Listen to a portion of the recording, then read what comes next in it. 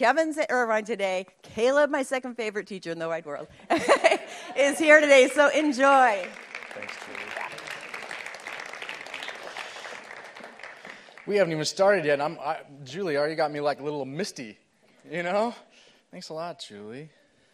So, Kenton Beshore got a sore throat, and so he called in the reinforcements. Kevin goes to Irvine. I am here with you, enjoying your beautiful children. You guys make pretty kids. That was fun to see. Those are some good-looking little ones that you have created. I also just wanted to say on a personal level, thank you to you guys for welcoming my wife and I, Hillary and I.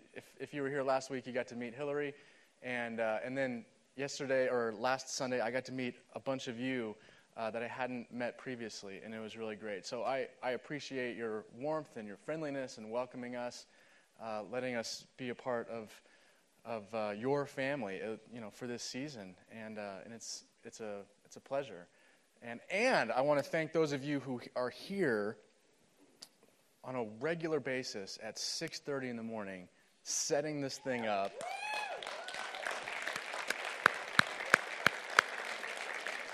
Taking all this down, doing the technology, doing the slides, in the band. I mean, it's a big effort. And being a part of this team, I see that, and so I just wanted to personally say thank you for all your work behind the scenes. It's great. It's great. And I think, because I've been a part of some stuff like this before, I think there will be a day when there's some kind of, space that is HB's.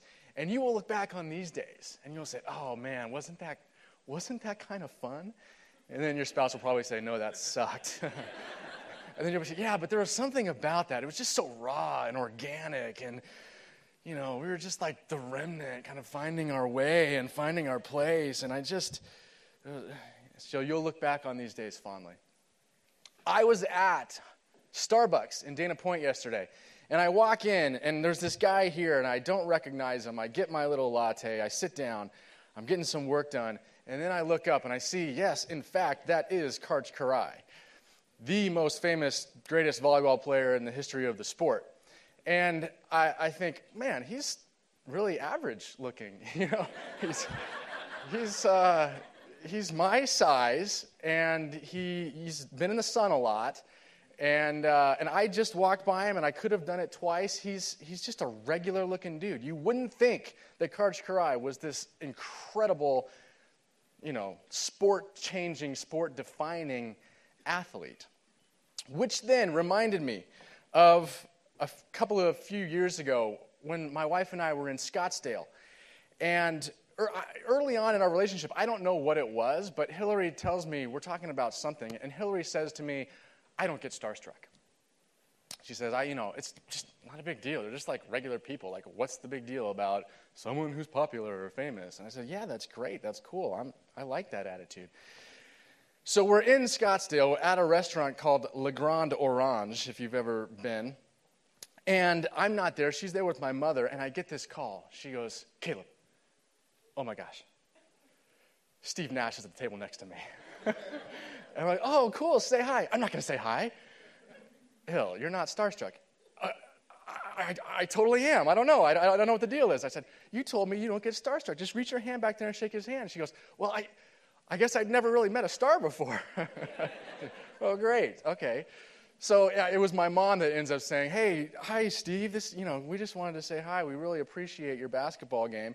And would you take a picture? So they took a picture, and that was fun and everything. But again, Steve Nash, a guy just my size, a very ordinary dude. Karch Kiraly, Steve Nash, incredible at what they do, very ordinary looking. And I thought of those two guys as I looked at Karch yesterday, and as I thought about this Palm Sunday. We're leading up to Easter, and this Palm Sunday celebrates when Jesus marches into Jerusalem to this kind of parade, this spectacle of people saying, you're the Messiah, this is great, Hosanna, the King has come. And I know that there were people there going, really? This guy? The Bible talks about he is very ordinary, that he was not a handsome dude, that he was a very average height, very average build, not this presence of this king like they had known with Saul and, generations past and things. Just a regular dude.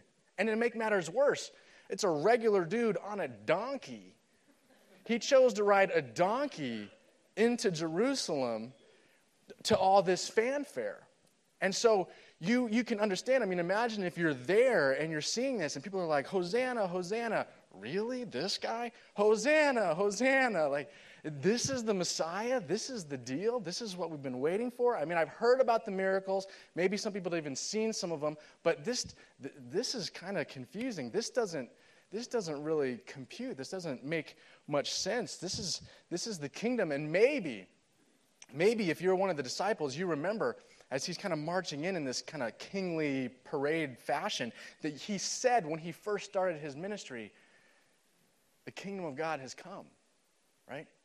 The kingdom of God is near. Mark 1:15, I think, is in your notes.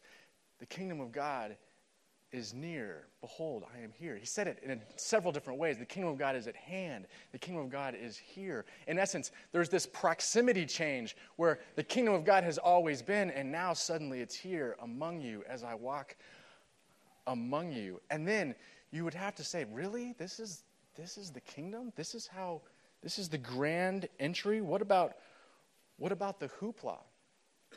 And then for us, we kind of evaluate, okay, so if the kingdom of God came, if Jesus was this God, this Messiah, and if Jesus marches straight to what everyone thought was the celebrated overthrow of Rome and turns out is his unexpected victory via death, right? And that's what we celebrate at Easter. That he comes and he dies. And in his dying, actually, is the ironic victory. And because of his death, we now have freedom and power over death. And he's taken the authority back. And so we look at that and we go, really? Okay, so the kingdom has come, and yet I still see all this death and destruction and darkness around me here, right? We still see this chaos. We're still in a crazy culture. There's still all this brokenness and hopelessness. Really? The kingdom has come? It doesn't really compute. Unless then we think, yes, okay, so the kingdom has come, and Jesus said the kingdom is at hand and it's here. And he had that victory. He did what he did on the cross. And the kingdom is still coming. Remember how he taught us to pray? Your kingdom come. Your will be done on earth as it is in heaven. So the kingdom has come, and the kingdom is still coming. Okay, so the kingdom has been realized. He had victory on the cross, and yet it hasn't fully come into its fruition. It hasn't fully reached its supremacy in this world yet. I think of, this is a crude example, but I think of Steve Jobs, founder of Apple, right? So he creates this company, splash on the scene, it's an amazing deal, and then what happens? He gets ousted, right? They kick him out of his own company that he started. And then Apple subsequently goes through this time of darkness. They become, almost obsolete. They're just kind of that company that was cool for a while. And they have this downward spiral. And then later, Steve Jobs starts another company. Apple ends up buying this company. Steve Jobs is back in the family, and he is reinserted as CEO, right? And there were some longtime Apple people that were in there, and they were like, okay, Daddy's home. Our guy is back. The founder's here. This is going to happen. Something happened when Steve Jobs was brought back into the fold and became the leader again. Something happened at that place. The culture was beginning to change, right? But it took years, even decades, for them to get to this place where they are today, the most valuable company in the world, right? It didn't happen overnight. The founder, the man, came back. And then it took a while to play out. So Jesus has this victory over sin and darkness, and the kingdom has come, and the kingdom is still coming. The kingdom is still playing out. So what I want to do just real quickly is talk about these two parallel but not equal kingdoms, okay? So all the time throughout Scripture, the kingdom of this world, the kingdom of Satan and the enemy is referred to as the kingdom of darkness. So you see probably on the screen and in your notes, we've got these two parallel kingdoms. We've got the kingdom of darkness and the kingdom of the light represented by Christ, right? So what do we know about darkness? We know that bad guys come out, right, at night and in the dark. We know that people sneak around in darkness. We know that you get tired in the dark and you feel weaker when you're tired, right? It's easy to feel alone in the dark. My mom always said that nothing good happens in the dark after 10 p.m. especially. You know what I'm talking about? You can't see in the dark, so you can like step on stuff and hurt yourself. Step on, cat throw up like I did last week. My wife's cat. I don't claim the cat. Sorry, Hill. I'm sorry.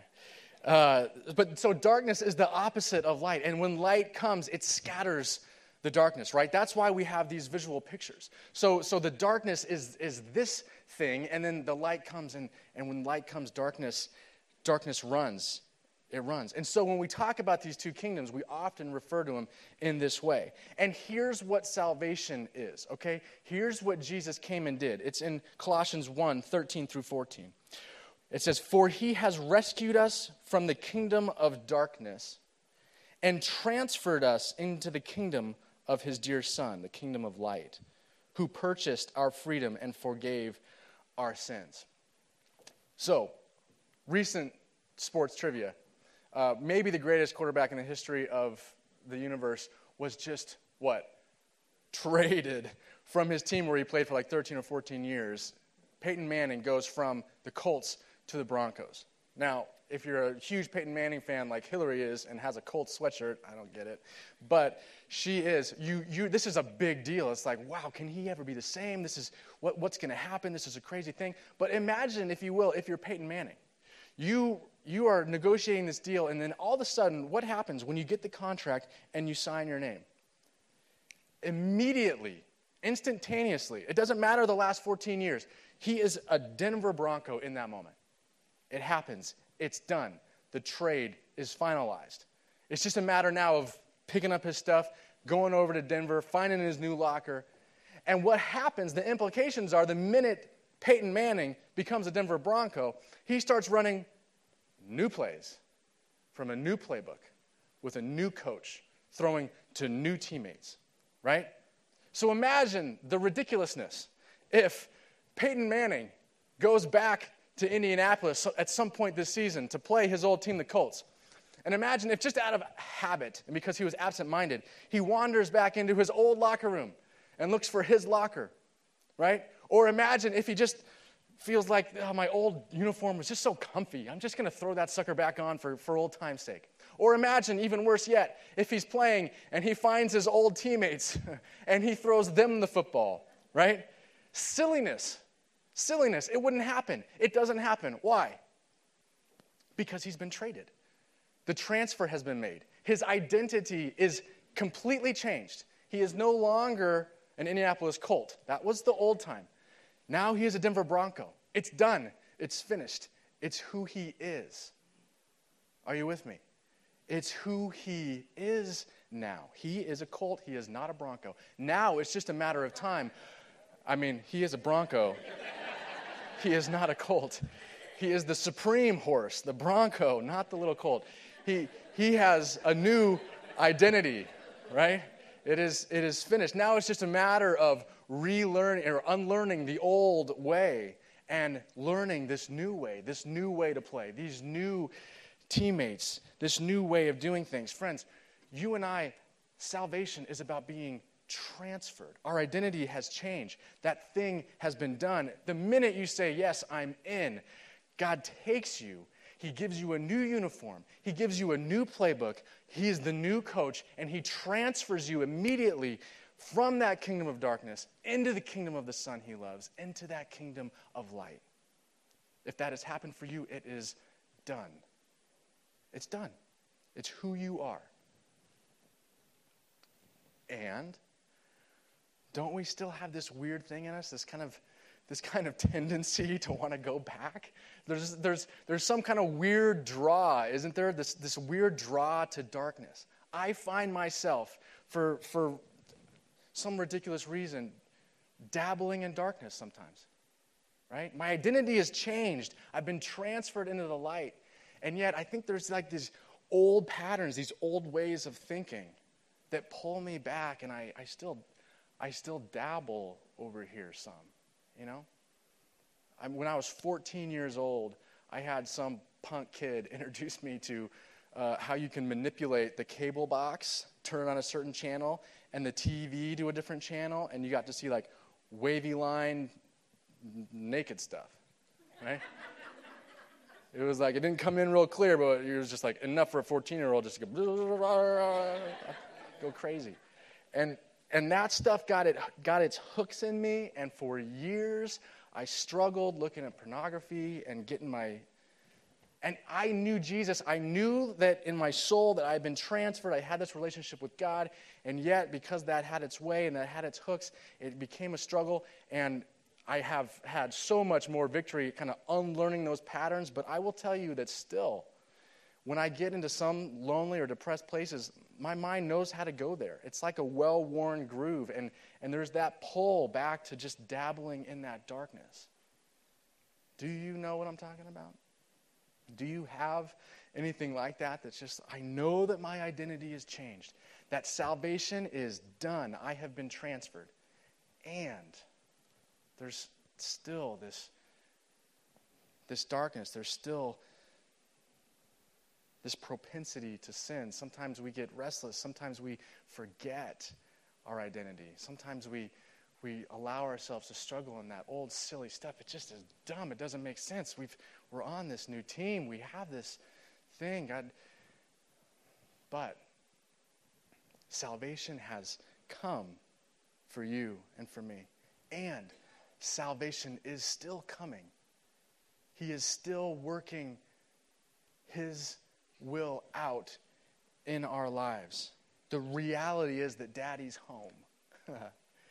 He is doing what He's doing in this world, and it is coming. There is a bigger story at play. We are in the continuing time when He is working out His restoration in this world. Look at Colossians 2:6.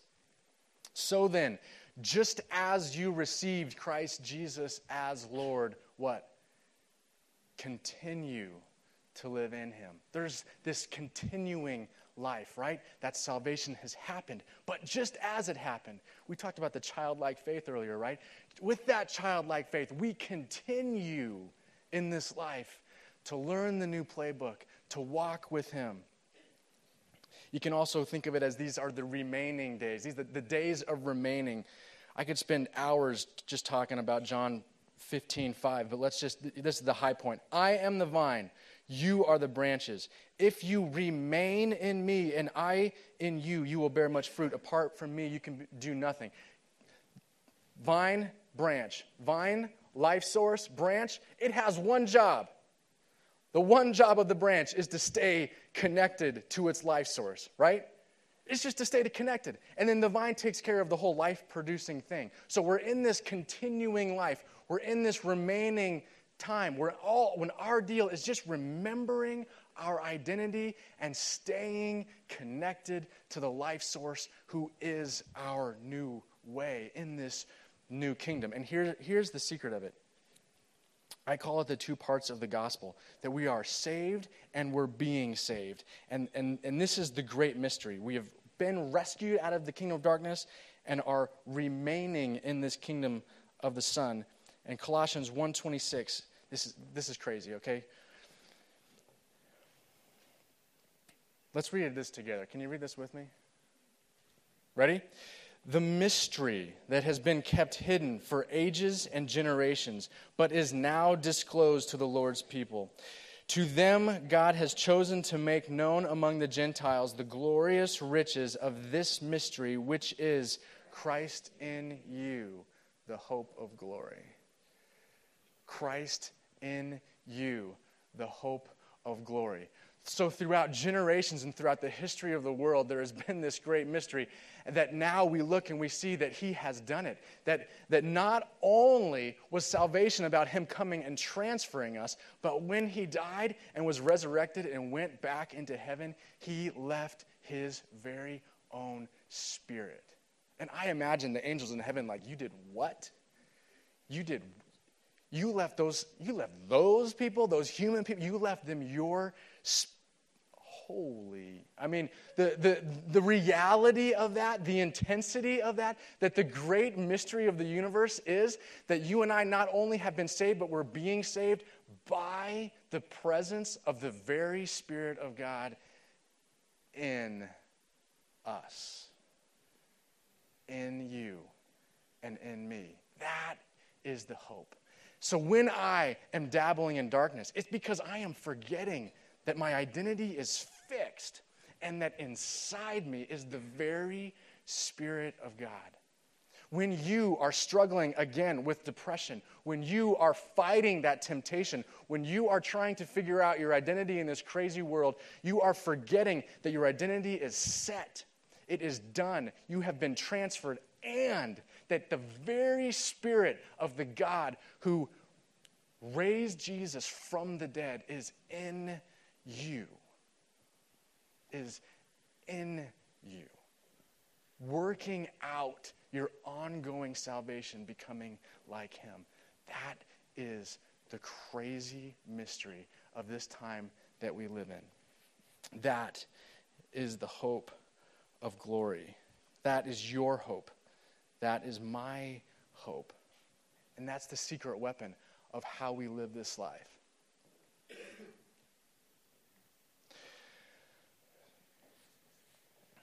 So, the reality is that no longer do we have to be slaves and subjects to the kingdom of darkness. No longer do we have to continue to give in to those patterns. No longer do we have to continue to walk in those ways and be brought back and to question in our minds, who am I really? Is this God real? Because at any moment, you can just breathe and know that it's his Spirit that's at work in you, that is propelling you and leading you in this life. I want us to just take a couple of minutes and just be real honest about where those places are that you go back and dabble. I'm not going to make you stand up and announce it. But you do have a space in your notes. If you want to write it down, you can. If not, just you're already thinking about it. Where are those places where you have a tendency to go back and dabble in the dark?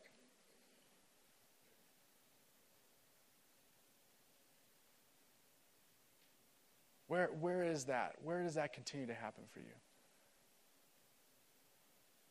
And what are you forgetting? Maybe you're here and you have never said, God, transfer me into your light. I'm sick and tired of this dark, oppressive world. I believe that I was actually even born into this kingdom of darkness. And I want to be transferred into the kingdom of your Son. I want to be traded. Maybe you've never made that decision. You can make that decision today. Just say, God, I'm in. Put me, transfer me. I need a new playbook. I need a new way of living. I want that. Maybe that's you today.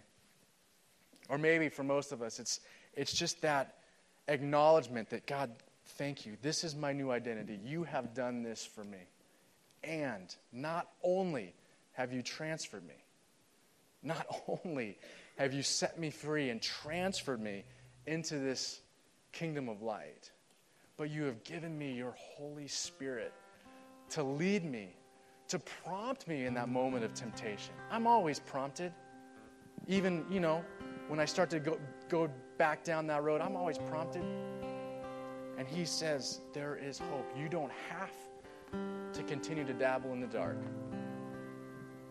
That only goes one way, and that's toward destruction. So that last little line says, my hope is Christ in me. Christ in me. The secret of the universe, the power, the very power of God that raised Jesus from the dead is at work in you and in me, bringing about his continuing salvation in our lives and in our world through